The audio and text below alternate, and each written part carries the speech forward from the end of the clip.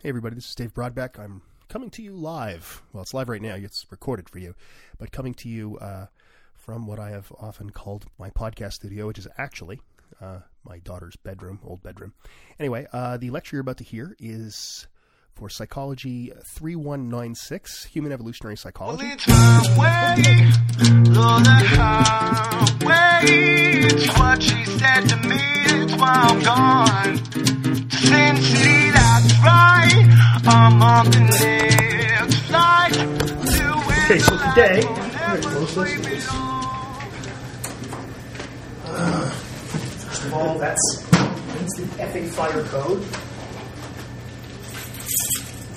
Secondly, why don't people know how to use keys? Tell them. You unlock that door. Anyway. So, today we'll talk about, I called it social science, but I mean, it's which is a lame term, or title at least, but I want to talk about sort of social psychology almost, to a point, but from the angle of evolution. So society and culture, really. I think the chapter of the book called Society and Culture.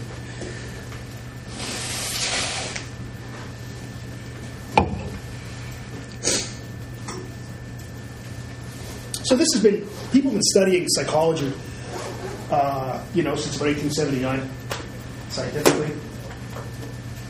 And people have been talking about culture for a long time. Indeed, some of the first experimental psychologist is Wundt, right? Wilhelm Wundt. And he had two kinds of psychology. He had the psychology that we think of with Wundt, like perception and sensation, but he also had what we call Volk psychology, which is sort of about culture and society, things like that. So the tradition goes back a long way in psychology. Studying culture, cross-cultural psychology, is a newer idea, partly spurred on by people saying, you're studying university students only, maybe you study people in other cultures. There was a great critique in the early 70s, a book, and it's called Even the Rats Are White. Actually, they're not usually white, they're usually white and black, but whatever. It's still a pretty good line. So people have been studying cross-cultural psychology. When I can say things like, this is cross-cultural, that's because cross-cultural psychologists look at these things. So people have been doing this kind of stuff for a long time. Most of the time, people that have done this work have completely ignored evolutionary biology. Not always. I know, for example, Paul teaches social stuff, and I know that Paul does touch on evolution now and then. He talks about the adaptive value of things. So he does some things correctly. So we know that, but for the most part, for almost all its history, if there was one area that ignored evolution more than any other in psychology, it was sort of social psychology. Like I said, I wouldn't say it's the case now, but it probably for the longest time is the one where it was ignored. Not so much anymore, but here's a question I don't think that social psychologists ask. I'm not sure. I never took social psychology because it's for, it's too easy. It's a joke. These are jokes. I kid. But why be social in the first place? Why even be social? Why not be solitary? So that's an evolutionary decision. Most animals aren't social. Most are solitary and come together to mate and leave. Right? So there's just an evolutionary question. Why be social in the first place? Right. When I say many species, I think if you looked at the whole animal kingdom, the majority aren't social.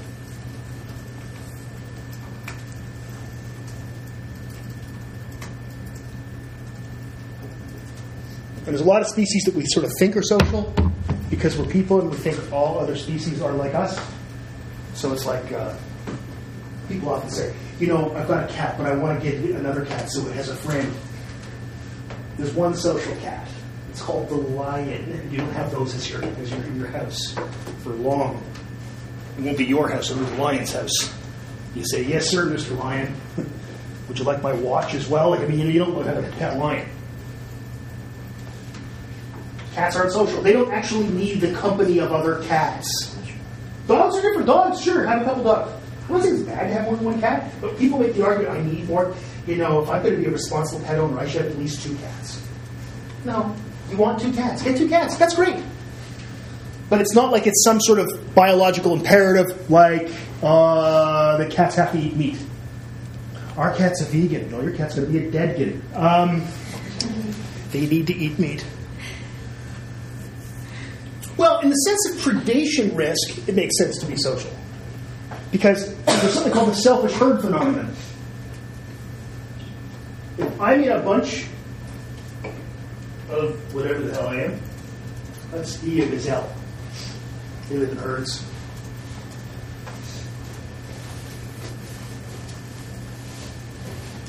The selfish herd, so you're not living in the herd to help the group, it helps me. Because instead now if a lion runs up and finds me, if I'm on my own, I'm dead. Unless I get up with a lion, the gazelle, it's pretty good rules. However, if it comes up on a herd of 100 of us, 1 in 99 chance of living. It's the old joke, right? A bear's attacking 2 guys, and one guy bends down to tie his shoe. He goes, what are you doing? He goes, I only have to be faster than you, not the bear. Yeah, Theo. On some animal reservations, a lot of some of these animals are taken from as cubs, or when they're in a very young stage. Yeah, they're not. Yeah. Socially interact with them. Is that more of a training or a teaching? What is that? You can't. They aren't. The problem here is you're not really domesticating this animal. So it's just choosing to like you, right?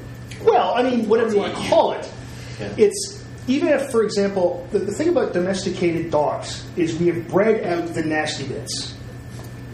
We have bred out the part of the dogs that will kill you, except for certain breeds. It's not the breeds; it's just the way they're raised.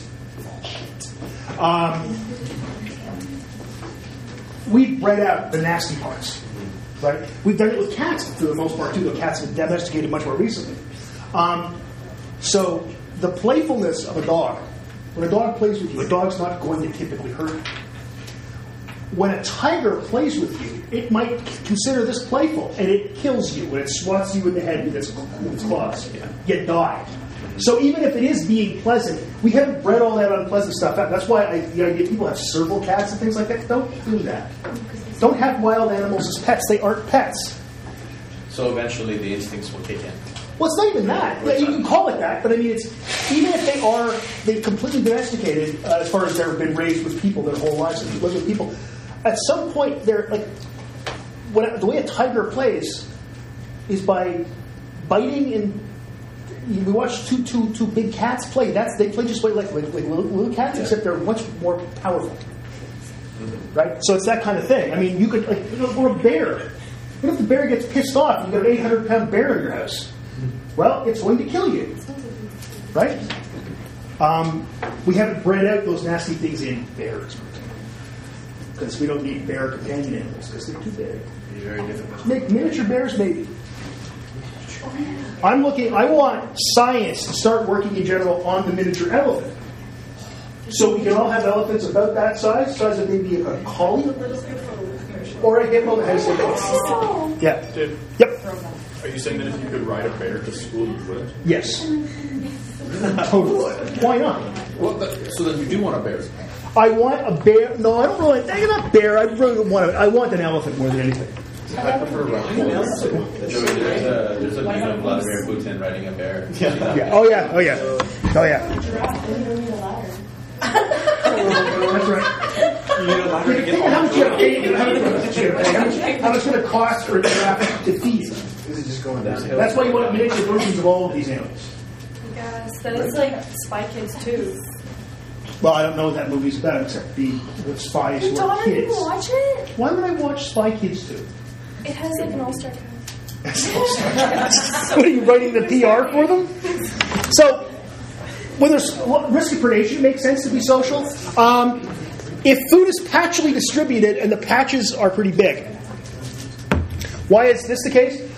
Because if we're going from place to place, we can go as a group,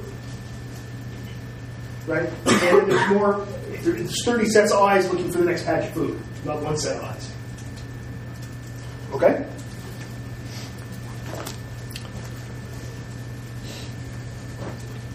And in our history, food was patchily distributed, for sure, in Africa, and the food patches were pretty big. So things like a grove of trees of a certain type that had edible fruit, or a herd of animals. So the food is pretty patchily distributed. So it makes some sense there too for us. So that even makes sense for the predators that live in groups, like wolves, Lions. lions. Because then, like, their food will also live in herds. Probably. I mean, this is some general ideas. It's not always going to work out, but yeah. Yeah, because like, why would a lion live in groups, but a tiger would not? Lions live on an open plain. Tigers live in jungles. Oh, that makes Right? sense. Yeah. And jungles, food isn't really patchily distributed in jungles. No, it's kind of. It's like a big buffet. Oh yeah, that's No, there's food everywhere. The whole jungle is just a big restaurant.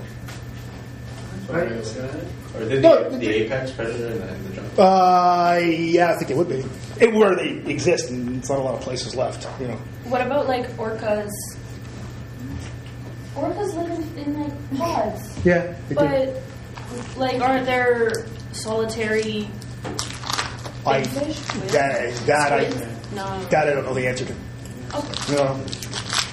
And like I said, these are general reasons why you might, right? It isn't always going to follow. So the benefits of being social must outweigh the costs of being social. It's like a caste system.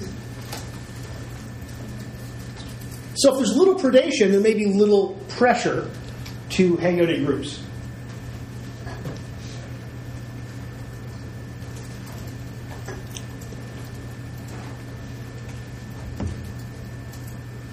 Or if you encounter very small patches of food where you're all just going to fight over that little piece of food, it now becomes the case that the costs will outweigh the benefits.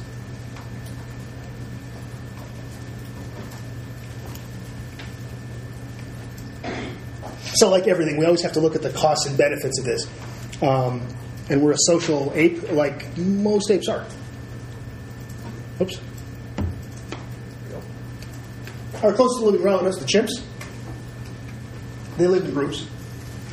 And so do bonobos, our other closest living relative. They live in groups as well.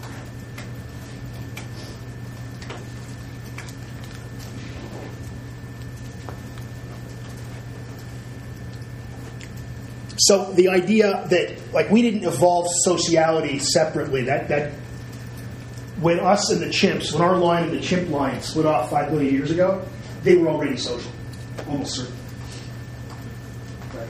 Because chimps, bonobos, and humans all developed social systems. Bonobos are interesting because they're the only animals other than humans that clearly have sex for fun. They're really interesting animals.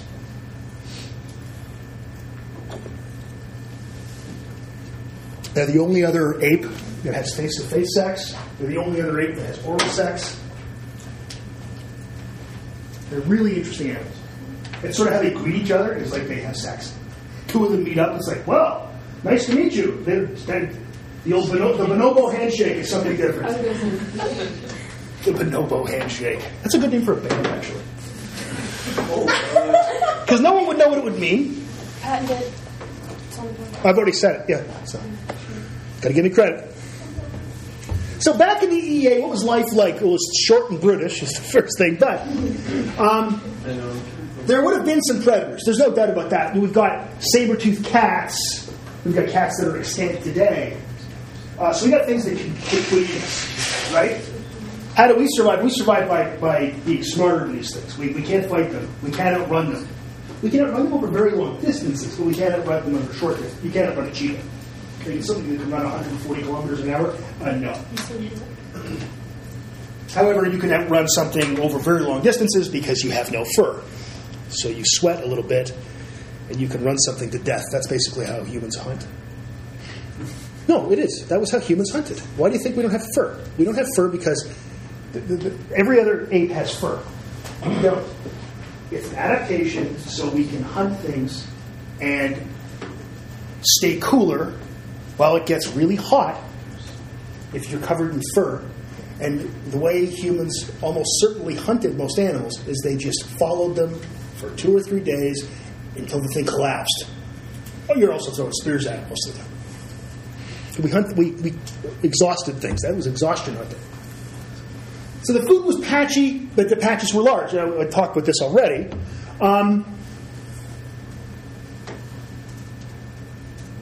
It might have been sensible to be social to prevent others from our species from screwing us around, basically. So I've got my buddies, you got your buddies. Of course, your buddies, you're related to all of them. So it's that kind of idea that maybe there's safety in numbers because if everybody's in these sort of clans, if you want to call them that, or bands, maybe it makes some sense.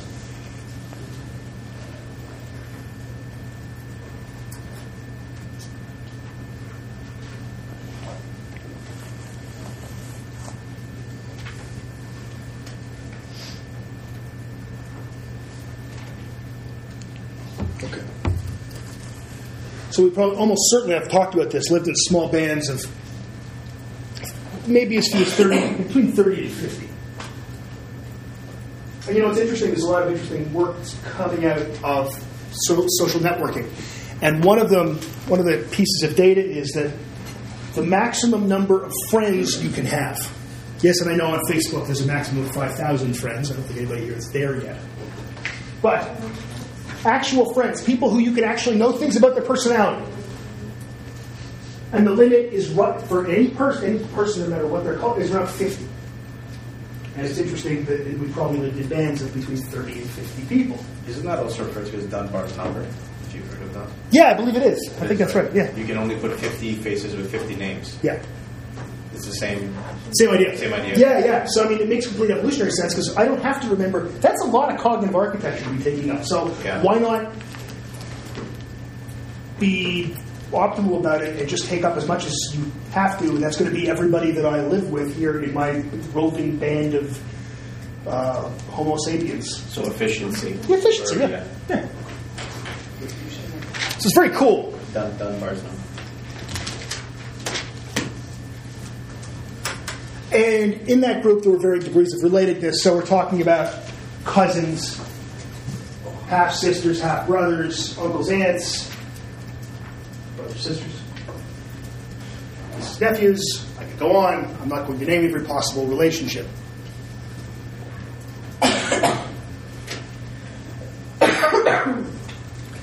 But in a group of, say, 30 people, between 30 and 50 people, nobody's any further than second cousin. There's no way. There's just no way. I don't see how it's possible. Right? So with these groups, was there a lot of inbreeding? Yeah, sure. But most of it is between cousins, and remember we first figured out cousins. that, in fact, first cousins are falling. It's actually ideal. It's ideal as far as having the right number of genes you share, but not having the negative parts of recessive genes. So what happens when they exceed 50 members? They can't. It just won't work that way because what would happen would be Like, do people they kill die. them off? Or? No, people die. Think But, about like, this. This is the EEA, man. You got to think about this. No, I know. But would it be like exiled because we can't support you? No, that I doubt that would happen. I think it's more likely that it would be almost impossible to exceed between 30 and 50, and that's because life is short and brutish. You live to maybe 30. There's no way. You can't take care of extra. Like the next thing about humans, again, we have litter sizes of 1, as we talked about the other day. You can really only have lactation makes pregnancy way more difficult. In fact, it kind of prevents not the right word, but it makes it. Women don't ovulate when they're lactating. They can. It's not a birth control method. Just putting that out there. But they typically don't ovulate when they're lactating. So once they're taking care of a baby, and that might be for up to a couple of years, they can't have any more kids. So you get all that put together. Plus the fact that, disease parasites, saber-tooth tigers, other roving bands of humans. So I don't see how you're ever going to get above that. Same thing happens with chimps. Chimps don't, you don't get groups of chimps more than 20 or 30. And they're all related. They're all cousins. Yeah. See, you got to remember that you're moving around. See, here, now, we always think, well, it's going to grow. Because there's resources, and we plant food, and it didn't work like that back then. We hadn't discovered agriculture yet. As soon as agriculture gets discovered, about 10,000 years ago, now we got towns.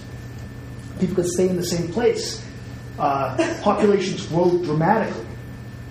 Okay? They don't grow dramatically among people who are hunter-gatherers, still to this day. And there are hunter-gatherer tribes, peoples like the Sentinelese, who live on an island, Sentinel Island, off the shore in the Indian Ocean. And they don't want anybody interacting with them. And people have tried, and they get arrows shot at them. So it's like, no, you guys are fine. I've talked about that before. And best we can tell, there's not, they've been there forever. They haven't and they're hunter-gatherers. They're certainly not farmers. If you fly over and take a look, there's no plots of land that have been farmed. So it's the case that their population really doesn't grow. It takes a long time for a population to grow of hunter-gatherer people. It's a good question. A really good question. So this is how hunter-gatherers tend to live today when we look at these folks. Right? You look at there are peoples in the Amazon that have had very little contact with humans.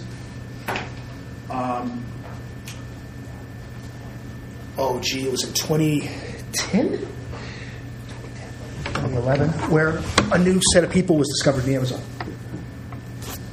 And this was a flyover, so an airplane flew by, and there's these wonderful pictures of these guys screaming at these airplanes, one wearing a really frightening-looking mask with a spear. Right? They've obviously never seen a plane before. Or if they've seen a plane, they've driven it off by scaring it. No, that's in their mind. That's fine. Nobody's had contact with these people. None. Did you see the documentary on Netflix called First Contact? And it was they were contacting an Amazon tribe. And really? At first, a lot of them, half the tribe came with them to join the modern world.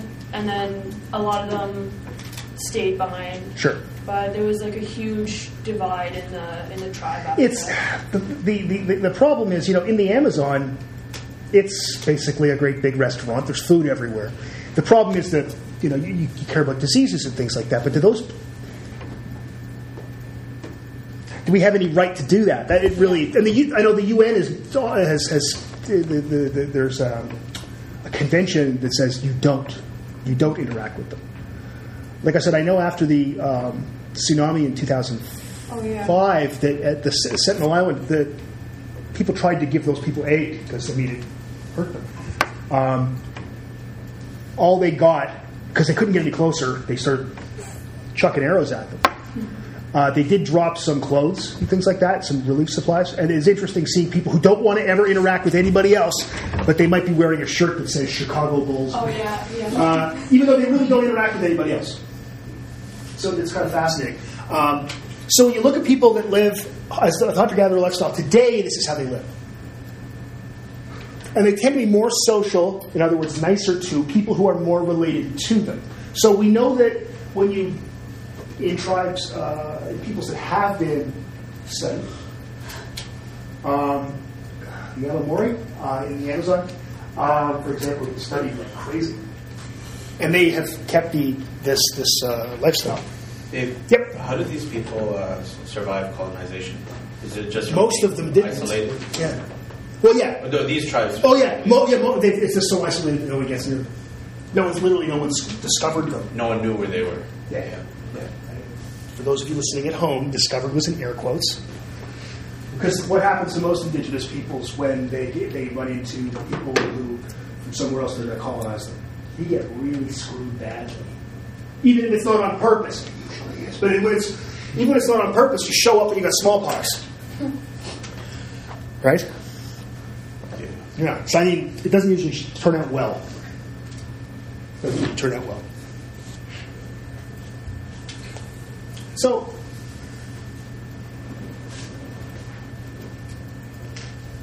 we associate more with people who are closely related to us.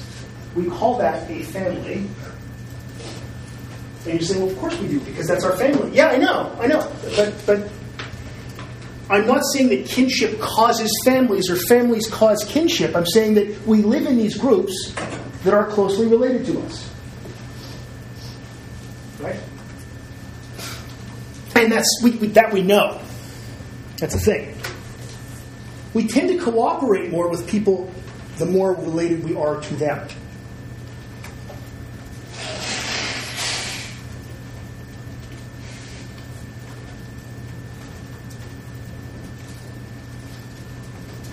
And that shouldn't surprise anybody.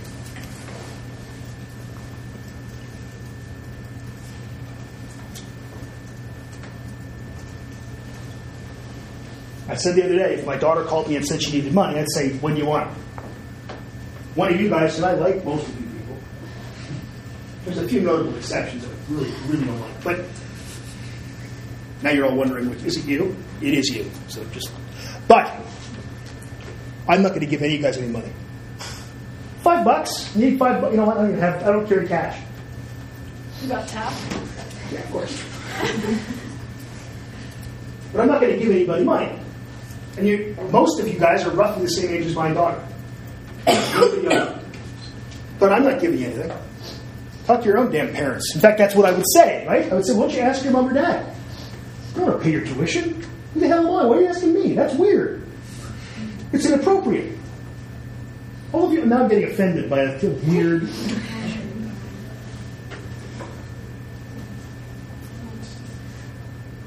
My daughter asked, I just give it to her. No problem.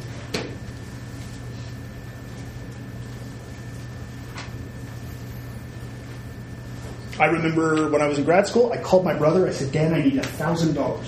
You'll get it tomorrow. You'll get it back tomorrow, but I need $1,000. I don't get paid till tomorrow, and I have to pay the first and last month's rent on my new place. And he said, okay. I'll go to the bank and transfer. There's no problem. I said, I'm good for it. Yeah, I don't care. Because my brother was working, and I was in grad school and had no money. I didn't ask that of anybody in my lab. I didn't go up to my friend Pam and say, Pam, that's $1,000. She'd tell me, why don't you ask your brother? Right? So we know this is true. Right? This can be measured in lab studies. You can do hypothetical kind of scenarios like I just said, like the idea of thinking about would you ask me for money or you'd ask your parents?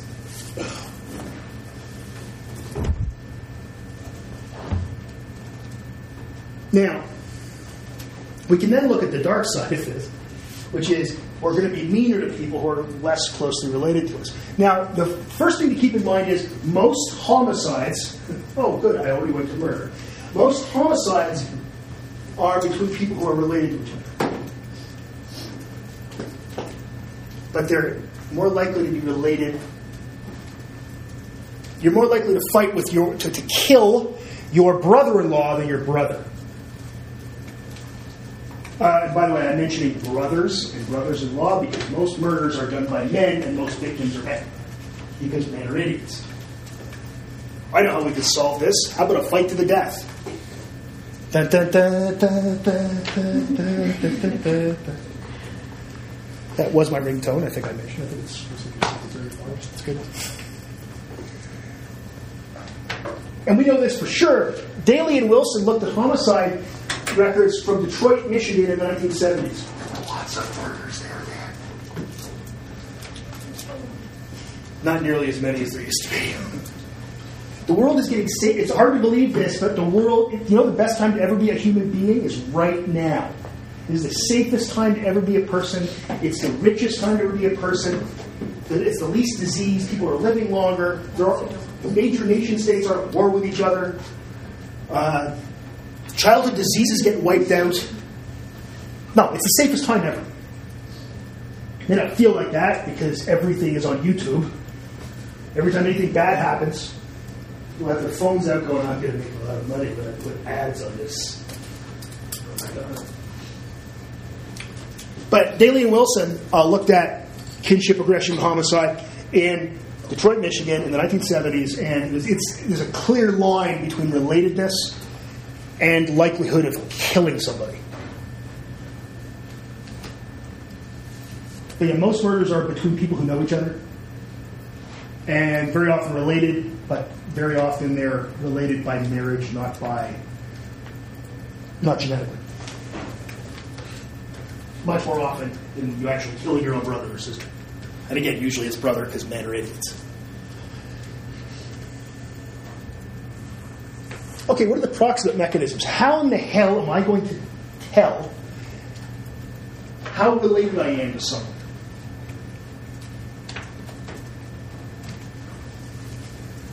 Ideas? Physical appearance. Of what? The face. Sure. What part? Nose, eyes. Okay. Yeah. Earlobes. Yeah, earlobes are not going to do that. Okay. There are possibilities here. One of them is you grew up around somebody, so they must be family. So it's an imprinting explanation. Just like how, like little ducklings and geese and that, they learn who their mom is because the first thing that moves after they hatch, they follow her. And that's their mom. And like Conrad Lawrence's boots, but it's their mom.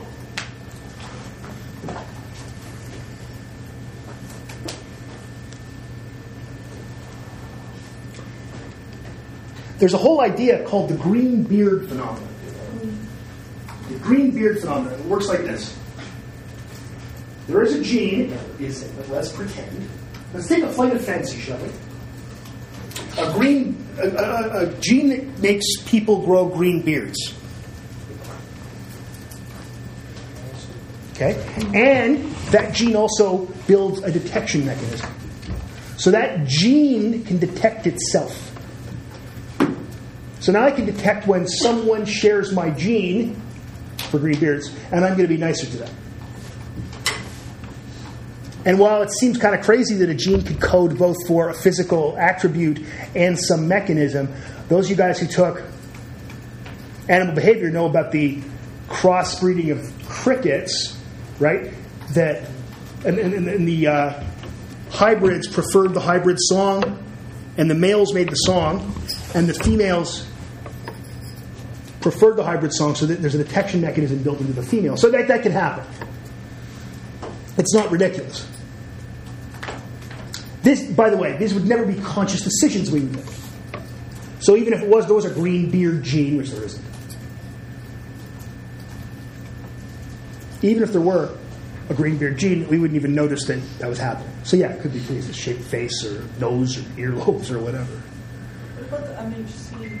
Yeah, that's another possibility. The thing is, yeah, you could do it with the MHC, because you'd have to detect similarity rather than difference, which is what we like for being attracted to other people. Right? What about pheromones? Or not pheromones? The smell. Like, you know that they smell like you. Yeah, that's the MHC. Oh. Yeah, yep, exactly. So you can do it with smell. You can do it with proximity, growing up around someone. We talked the other day about people living up in the woods, right? So it's certainly possible. It's not ridiculous to think that it would be something that humans can do, because other animals do it all the time.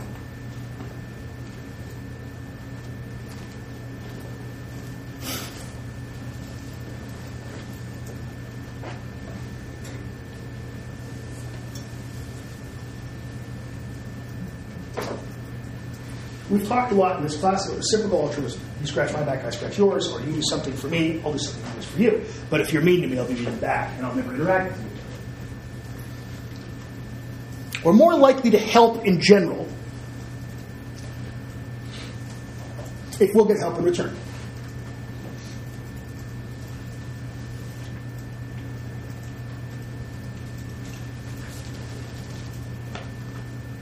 Think about this. How many times, I know you guys, students, say, why do you live on your own? And you ask a friend to help you move. The assumption there is that you will help friend move some other time.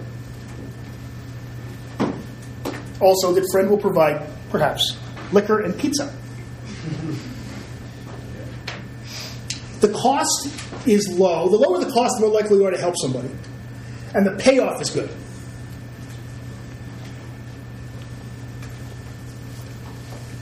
Okay.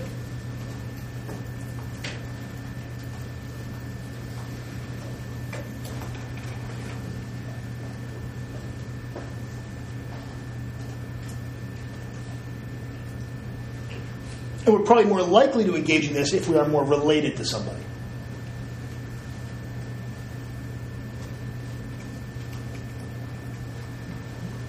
There actually are data, going back to, you guys mentioned smelling, there are data on people recognizing friends, people's blood types being the same as their friend, and somehow we can recognize that. And that data comes from her name's Anne Story. Do you have more information? Psychologist there. I have a quick, funny Anne Story, a story. I was visiting St. John's giving a talk, and I was staying at Anne's place. Her husband was also a psychologist there. And Anne and I went out, because it was an iceberg. We went out to go get some iceberg, because it's what you do. You wade out into the water, and you take some of the iceberg off, and you put it in your cooler, and then you put it in your gin and tonic. So we had to cut through a bunch of people's backyards. I don't know this, but in Newfoundland, a lot of times people build houses behind houses. It's a thing. I don't know why. So we're cutting it, and Anne says, what do we do if someone stops us? I said, Anne, we're scientists from the university. That's what we say.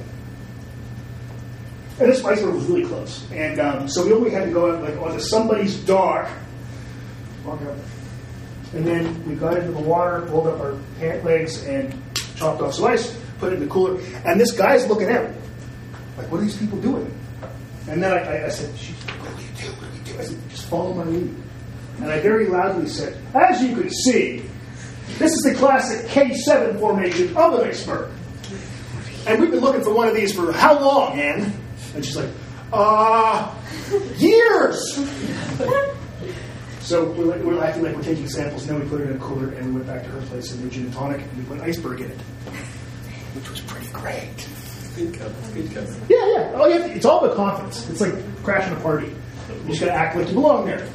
You walk in and you say, well, you walk into a wedding party. You ever crash a wedding? Anybody ever crash a wedding? It's hilarious. You just walk in, and all you have to do is act like you belong there. So who are you with? Oh, I said, good. You just mumble, and we'll keep walking. I haven't seen you since you were a baby. Yeah, and then you go up to the bar, and if it's an open bar, not an open bar, you doesn't leave. But if it's an open bar, you walk up and go, I'd like 6 gin and tonics and a beer. What do you want? Oh yeah, it's fun. I've done it more than once. Things my father taught me. Public helping. This is going out in the world and doing things. This isn't like, I'll give you you scratch my back, I scratch more yours. This is like, public helping is all of the things being equal is more likely. So, helping someone who has something bad's happened. The thing is, we have to keep in mind that it's not always public helping. The singular hero effect is an important thing. You know about this, right? That people are more likely in extreme situations to help out if there's nobody else around. You did? Yeah. Nice. Yeah. It's an amazing thing, right? Because people will all stand around and not do much. Whereas there was a great case when I was living in Toronto in grad school where a mother and her toddler son were being mugged. Nobody's going to hit the toddler, I hope, hit the toddler kid. But she was being robbed. And it's pretty clear she was being robbed. It's not like this was made up because, all her stuff was taken. Okay, so her wallet was gone, her purse was gone. And she said, yeah, and some guy stopped at the corner, got out of his car, beat the hell out of the guy, and drove off, and I got all my stuff because he was...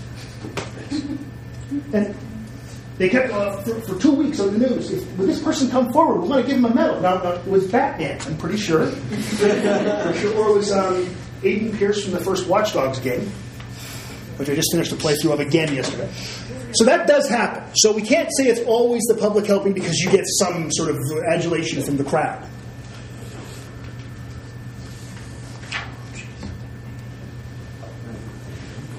So we favor our own group, no matter what that group is, over other groups. And this is something, again, that I'm sure you know about in group bias or group bias.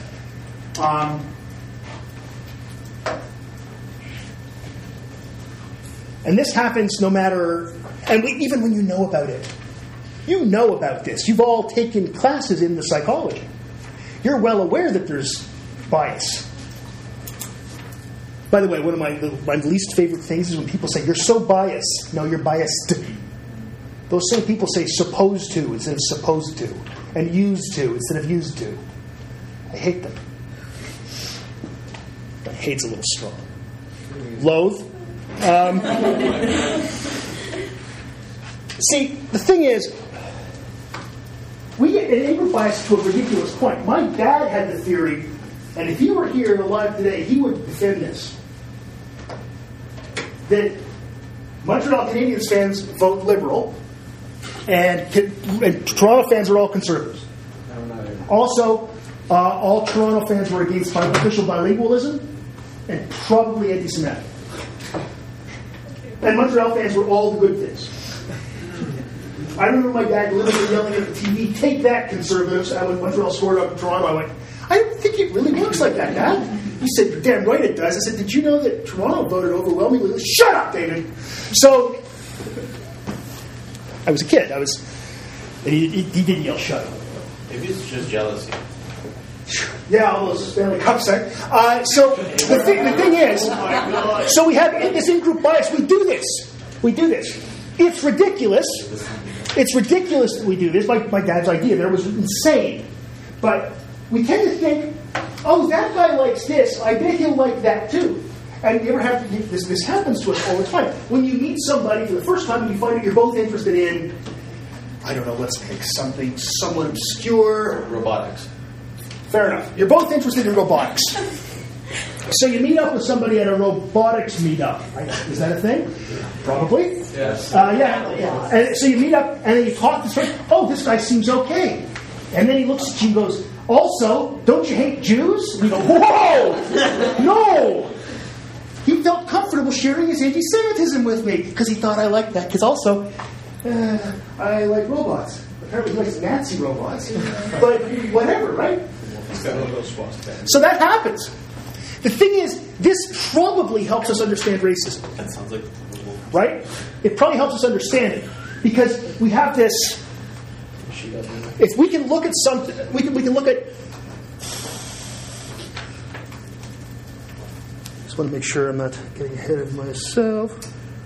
Yeah. So we can understand that racism exists and why it exists. Without saying it's good and without apologizing for it. Right?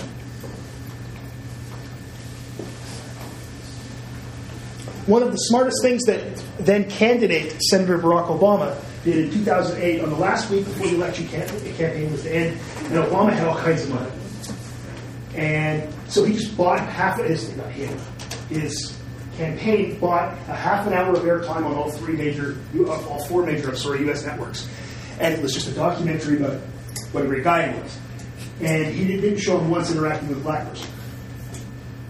Because everybody knew he'd be black. He's going to get the black guy. He showed him interacting with white people, Hispanic people, mostly white people. And it did show him being with his family and reading bedtime stories to his kids.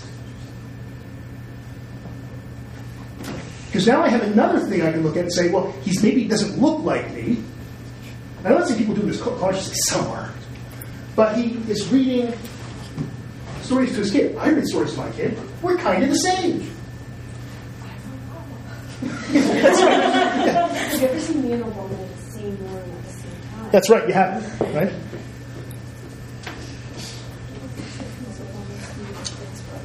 And the in-group bias actually becomes bigger when membership is more obvious. And once an obvious group membership thing, we can see skin color, or hear his language, or what God you believe in or don't believe in.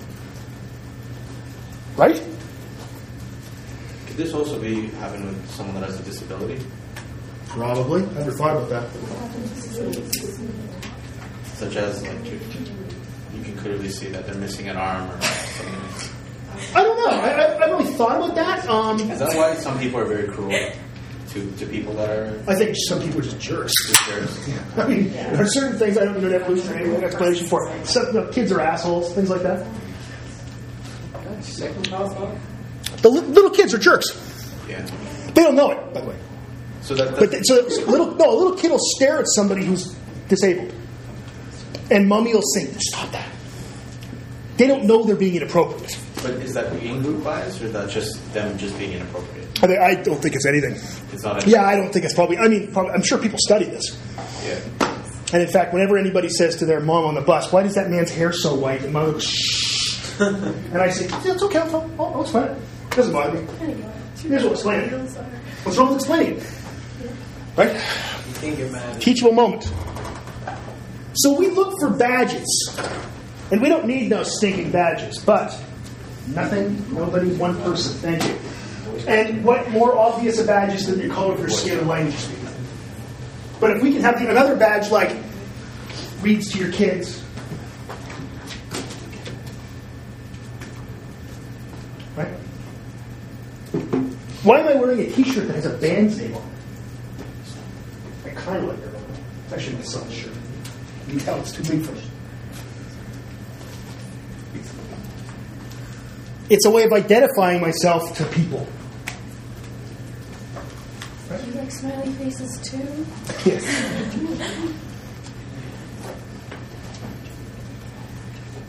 It's because I smell like Teen Spirit. So today, race is not a very useful race, and I mean the color of your skin. Race is pretty much a socially constructed bullshit thing. But let's just say skin color. That's what I'm using it as shorthand for. It's not a very useful badge, and in fact, there's so little variation in humans that it's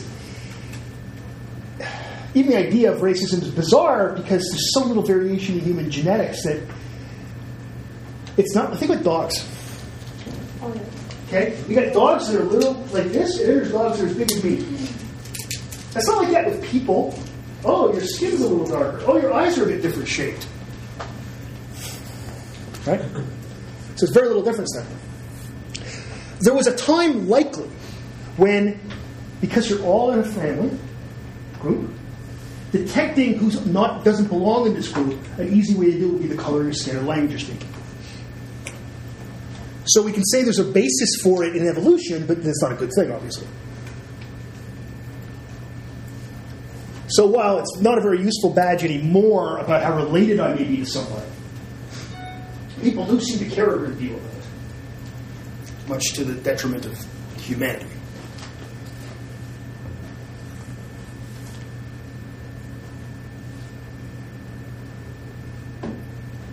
And the thing is, when people are given a cue that's reliable about group membership, they'll actually start using it. So if it turns out that everyone who has a certain kind of belief has a certain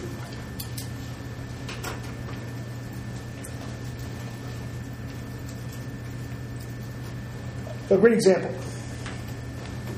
Swastikas aren't just for Nazis; they were used by all kinds of people throughout history. Blah blah blah. Yeah, I know. But you know what? When I see a swastika on something, I don't think of Buddhism. I don't think of I've seen that on an old whatever. No, I think Nazis because usually it's Nazis. Isn't it flipped or something? People say that, but it's also if you look at the Like the Buddhist. both ways, also in India. You know what? It's a pretty reliable cue that you're a Nazi. Yeah, people use. Yeah, and those aren't the nice people. It's a pretty reliable cue about group membership, so our view about that person would change almost immediately if we have a reliable cue. But we do the same thing with clothes we wear. You can often tell what kind of music people like by the clothes they wear. Noting the T-shirt I have on. Whatever. So, the idea here is if we can educate people that people are universal, that humanity, that we're all people. Culture's great. I have no problem with there being culture. But we're more the same than we are different. And that's just true. Our brains all work the same way. It doesn't matter what color your skin is, what your mother tongue is, what color your hair is, the shape of your eyes, what God you worship, or what if you don't do that at all. Everybody's cognitive systems work the same freaking way. So if we can realize that, and if we can actually teach that in schools, right? Instead of saying, and like, it's true that having sensitivity training actually doesn't work, right? That's pretty simple. Workplaces, everybody hold hands, doesn't work. What works is if you do that again, you're fired. That works really well. But teaching little kids that people are all roughly the same would be a pretty great thing for us to do. That there's a universal human. We're one species, right? We started the whole course. Well, we started this. I'm sorry. No, I guess I started the whole course out. That's true. With a discussion of how using culture as an explanation for behavioral things is a bit of folly. And that's not saying that the social world doesn't affect our behavior and our cognition, but what it's saying is, would you accept that there's a reasonable definition of culture is the way a group of people behave and think? Is that a sensible definition of culture? Because if it's not, tell me. Would you throw anything else in there? It's okay, right? So you're saying people behave and think a way because they behave and think a way. Oh, I see. It's circular. It's not a very good explanation of anything. It's a description. It's great. But I don't know if it's an explanation. Right? It's the nominal fallacy. It's because you name something, you explain it. Right? It's like when someone says, why are women paid less money than men for the same job? And you say sexism. You say, no, that's not an explanation. You just gave it a name. You might have called it Steve. Why are women paid less than men? Well, Steve. Oh, okay, please explain it. Why not look at the mechanisms of how that works? Right? And try to fix it. Now, I'm not saying the social world doesn't influence us. That'd be insane. We're an exceedingly social species. Can we reconcile the sort of standard social science model and evolutionary psychology? Because it sounds like those would be irreconcilable, doesn't it? And, of course, in fact, one of the things I hope I've done in this course a bit is, I haven't had an orange pop in a long time. There's a lot of sugar in it. Wow, that was sweet. I'm complaining. I'm just saying it's an observation. I hope I've been trying to do this to put the two together.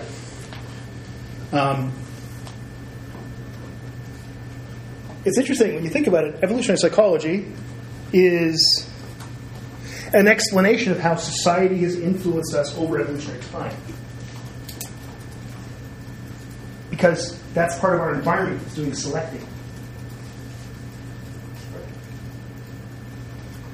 Think about we domesticate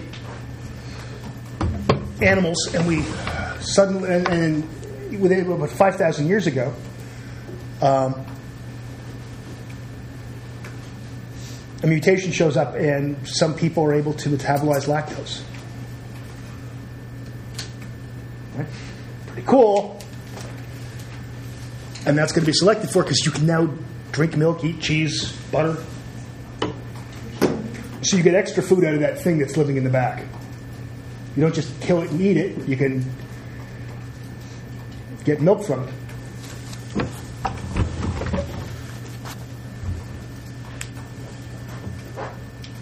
So, in fact, I would never deny there are cultural differences. That would be insane. It would be stupid. And I would call myself an evolutionary psychologist. You don't just deny things that are there. Well, that's not true. Well, yeah, but it is true, and so why would I say it's not there? I don't play them up, and I don't find them as interesting as saying how much we're all the same. Because of the fact that we're one species, I like to think of the similarities between peoples. But I'm not saying that there are differences. So I don't play them up.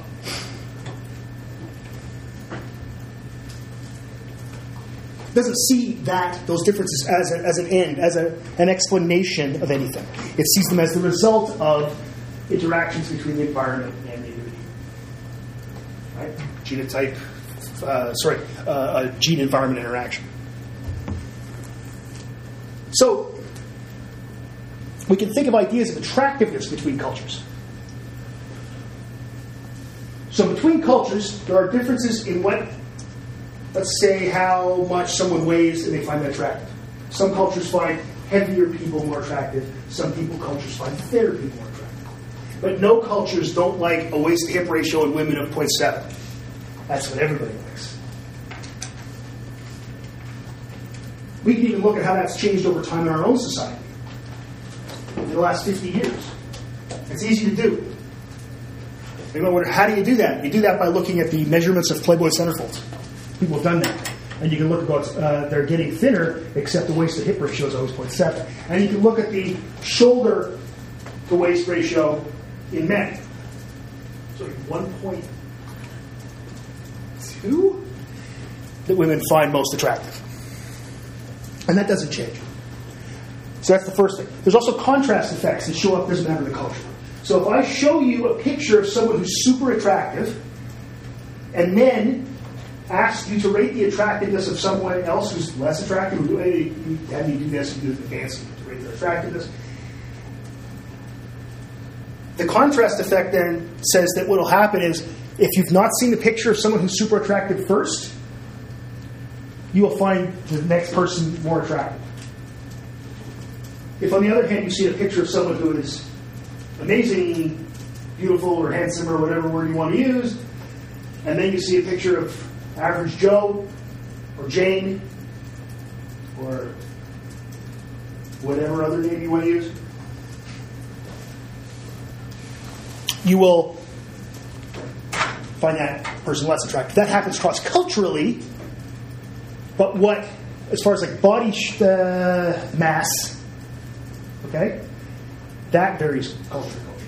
So that's kind of neat, because it's showing the attractiveness thing is universal, and then that different cultures value different things, but there are certain things that they all value, and it works the same way across culture too. That's neat.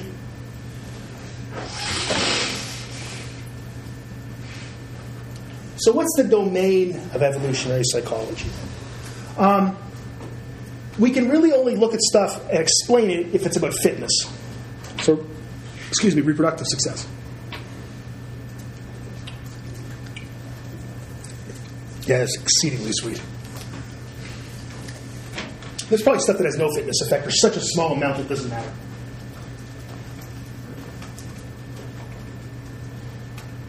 A lot of fashion things probably have no fitness effect whatsoever.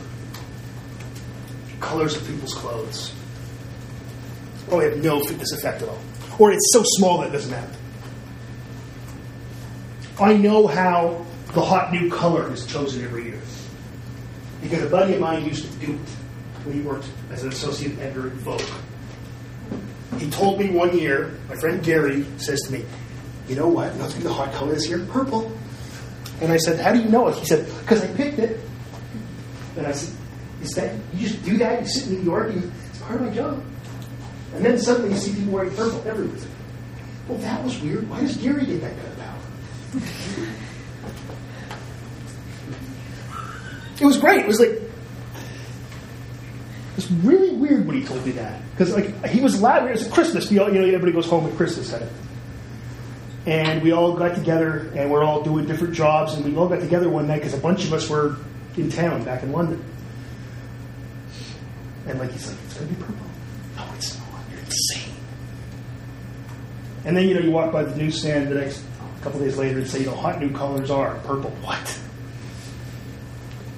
It's like when magazines have the 10 whatevers list of things. It's just a couple of guys in a room making stuff up. No one's done any research or anything. But see, so Gary did that. I don't know that that affected anybody's fitness. That wasn't an organic thing that happened. It was just Gary likes purple. Right?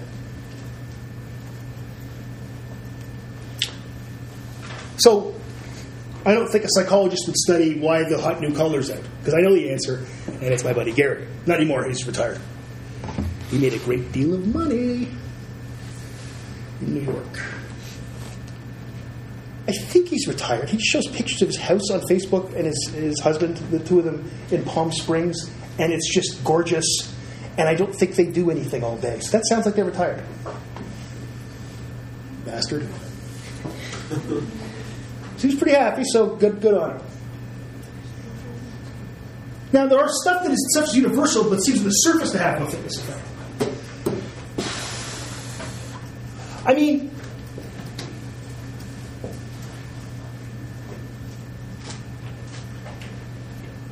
so those cultural universals are almost universals.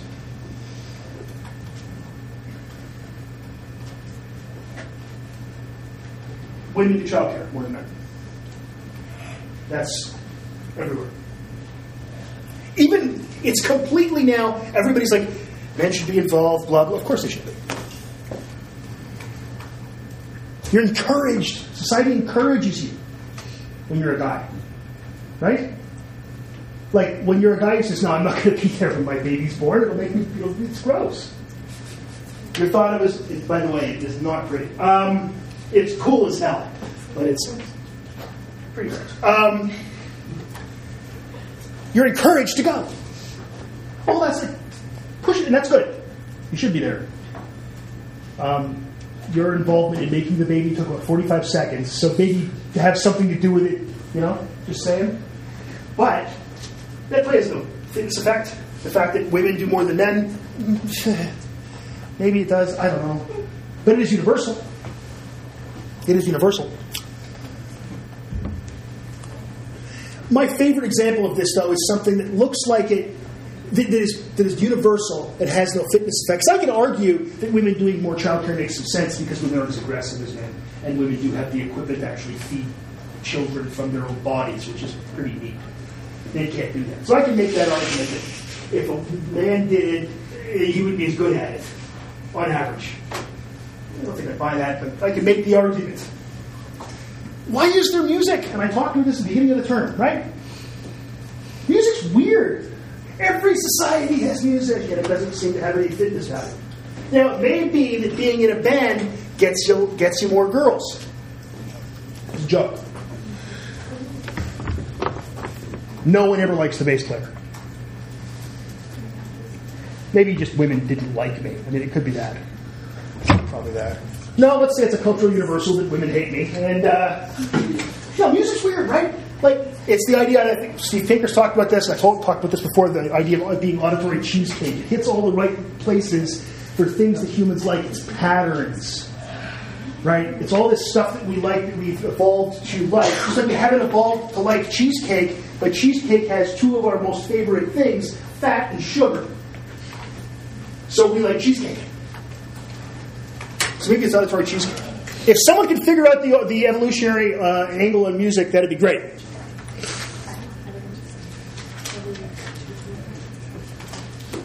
Okay, good.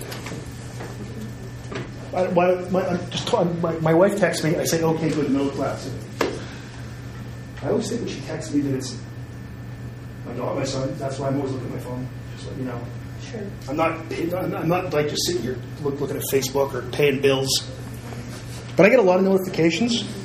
Oh, your American Express card, blah, blah, blah. BBC News breaking news, and it always starts with President Trump, and I go, yeah, okay. All right, I'm so afraid. I'm not really, actually. So a lot of people say that evolutionary psychology is pessimistic. It's pessimistic. Oh, you're saying people can't change. Well, actually, it says that people evolved from an ape-like creature. Yeah, I think it says we change, first of all, except over a long period of time. But it explains racism and violence and all this stuff. It's like, so you're saying that's good? No, I said it's natural, so it must be good, right? No, I didn't say natural was good. Shut up. I said I understand why it exists. It's the ultimate environmental theory. This is the thing that always gets me. People say, and I hear this criticism from people, they say, well, it just says everything's genetic. I say, yeah, selected by the environment. It's the ultimate in environmental theories. So we can get new understanding of things like education we talked about today, about how we can maybe change people's attitudes, and homicide and racism, and understand them so we can stop them, the bad ones. Education's good. We should stop it. Let's understand education so we can stop it right now. I've had enough of this education. Now that I've got all of it, you can't have any. So I don't think it's a pessimistic view. I think, in fact, it's the ultimate, it's a very optimistic view of humans. It's the view that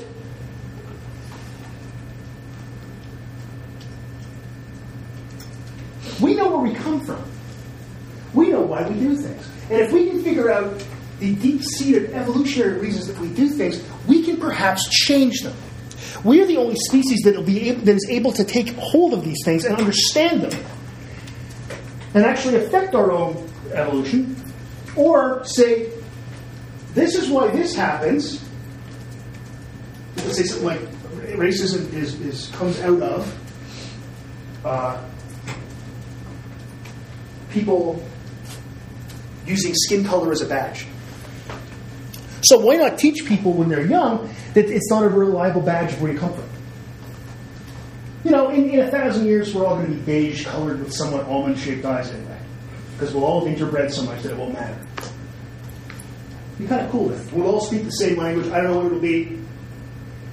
Klingon, probably. Okay. Hopefully the new Klingon from the new show. That's my impression of Klingon on Star Trek Discovery. Thank you very much. I did throw in one Klingon word in there, by the way. I don't know a lot of Klingon. It's sad that I know any, really. But before that day comes, we should be able to detect, to tell people where racism comes from. Well, it shouldn't be that way. And yes, I know that the society has been, the system itself has biases in it. But if we can detect those biases and teach people that there are universals and there are way more of them than there are differences, then we can see when there are society-wide problems and systems that are set up that are racist, and we can say, well, not behave like that anymore. And I think if humans can do that, no other species can do shit like that. We're amazing. All right? Questions? All right, so next time I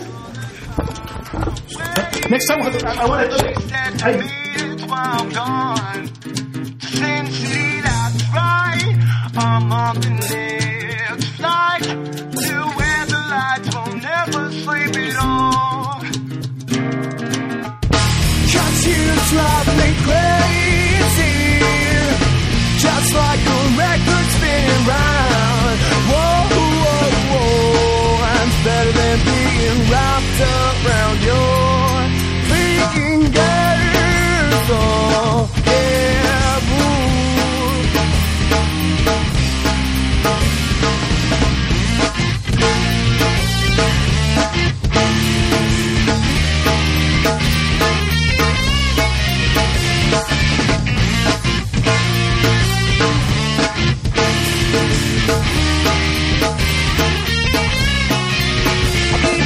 Midnight, still waiting ringside, waiting for that bell to ring again. When you're outside of my door, well, I can't love you anymore. No, 'cause you drive me crazy, just like a record spinning round. Whoa, whoa, whoa. Better than being wrapped around your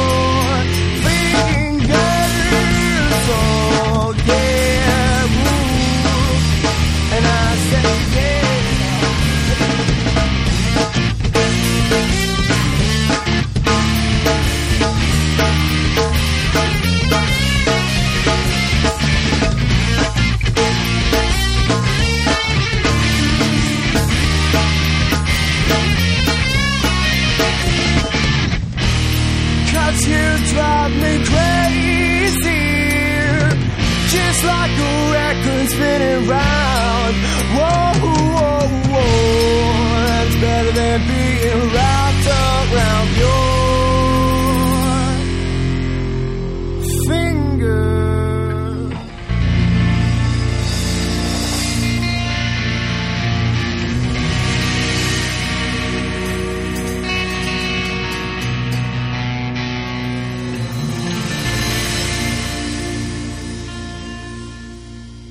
Thanks for listening to the lecture. All of the audio is available, of course, on iTunes or whatever podcatcher you're using. Just search for Dr. Dave Broadbeck's Psychology Lectures from Algoma University, which is the most ungainly title ever. These are released under a Creative Commons copyright Share Alike 3.0 Canada. You can't use these for commercial purposes. You feel free to share them and feel free to mash them up any way you want, but if you do that, that means I get to do the same thing with your stuff. Sort of like the GNU license. I hope you learned something, but if you didn't, unless you're one of my students, I really don't care. The music, by the way, for each song, for each episode, lecture, is available. They're all podcast, like PodSafe music. So if you want to find out about the bands, there's links on my website at people.aoc.ca/Broadbeck. If those links don't work, just contact me and I'll find out. Often I put links actually in the if we call them show notes or blog posts. So buy these people's music. They're making the stuff available out there. Thanks everybody. We'll see you next time.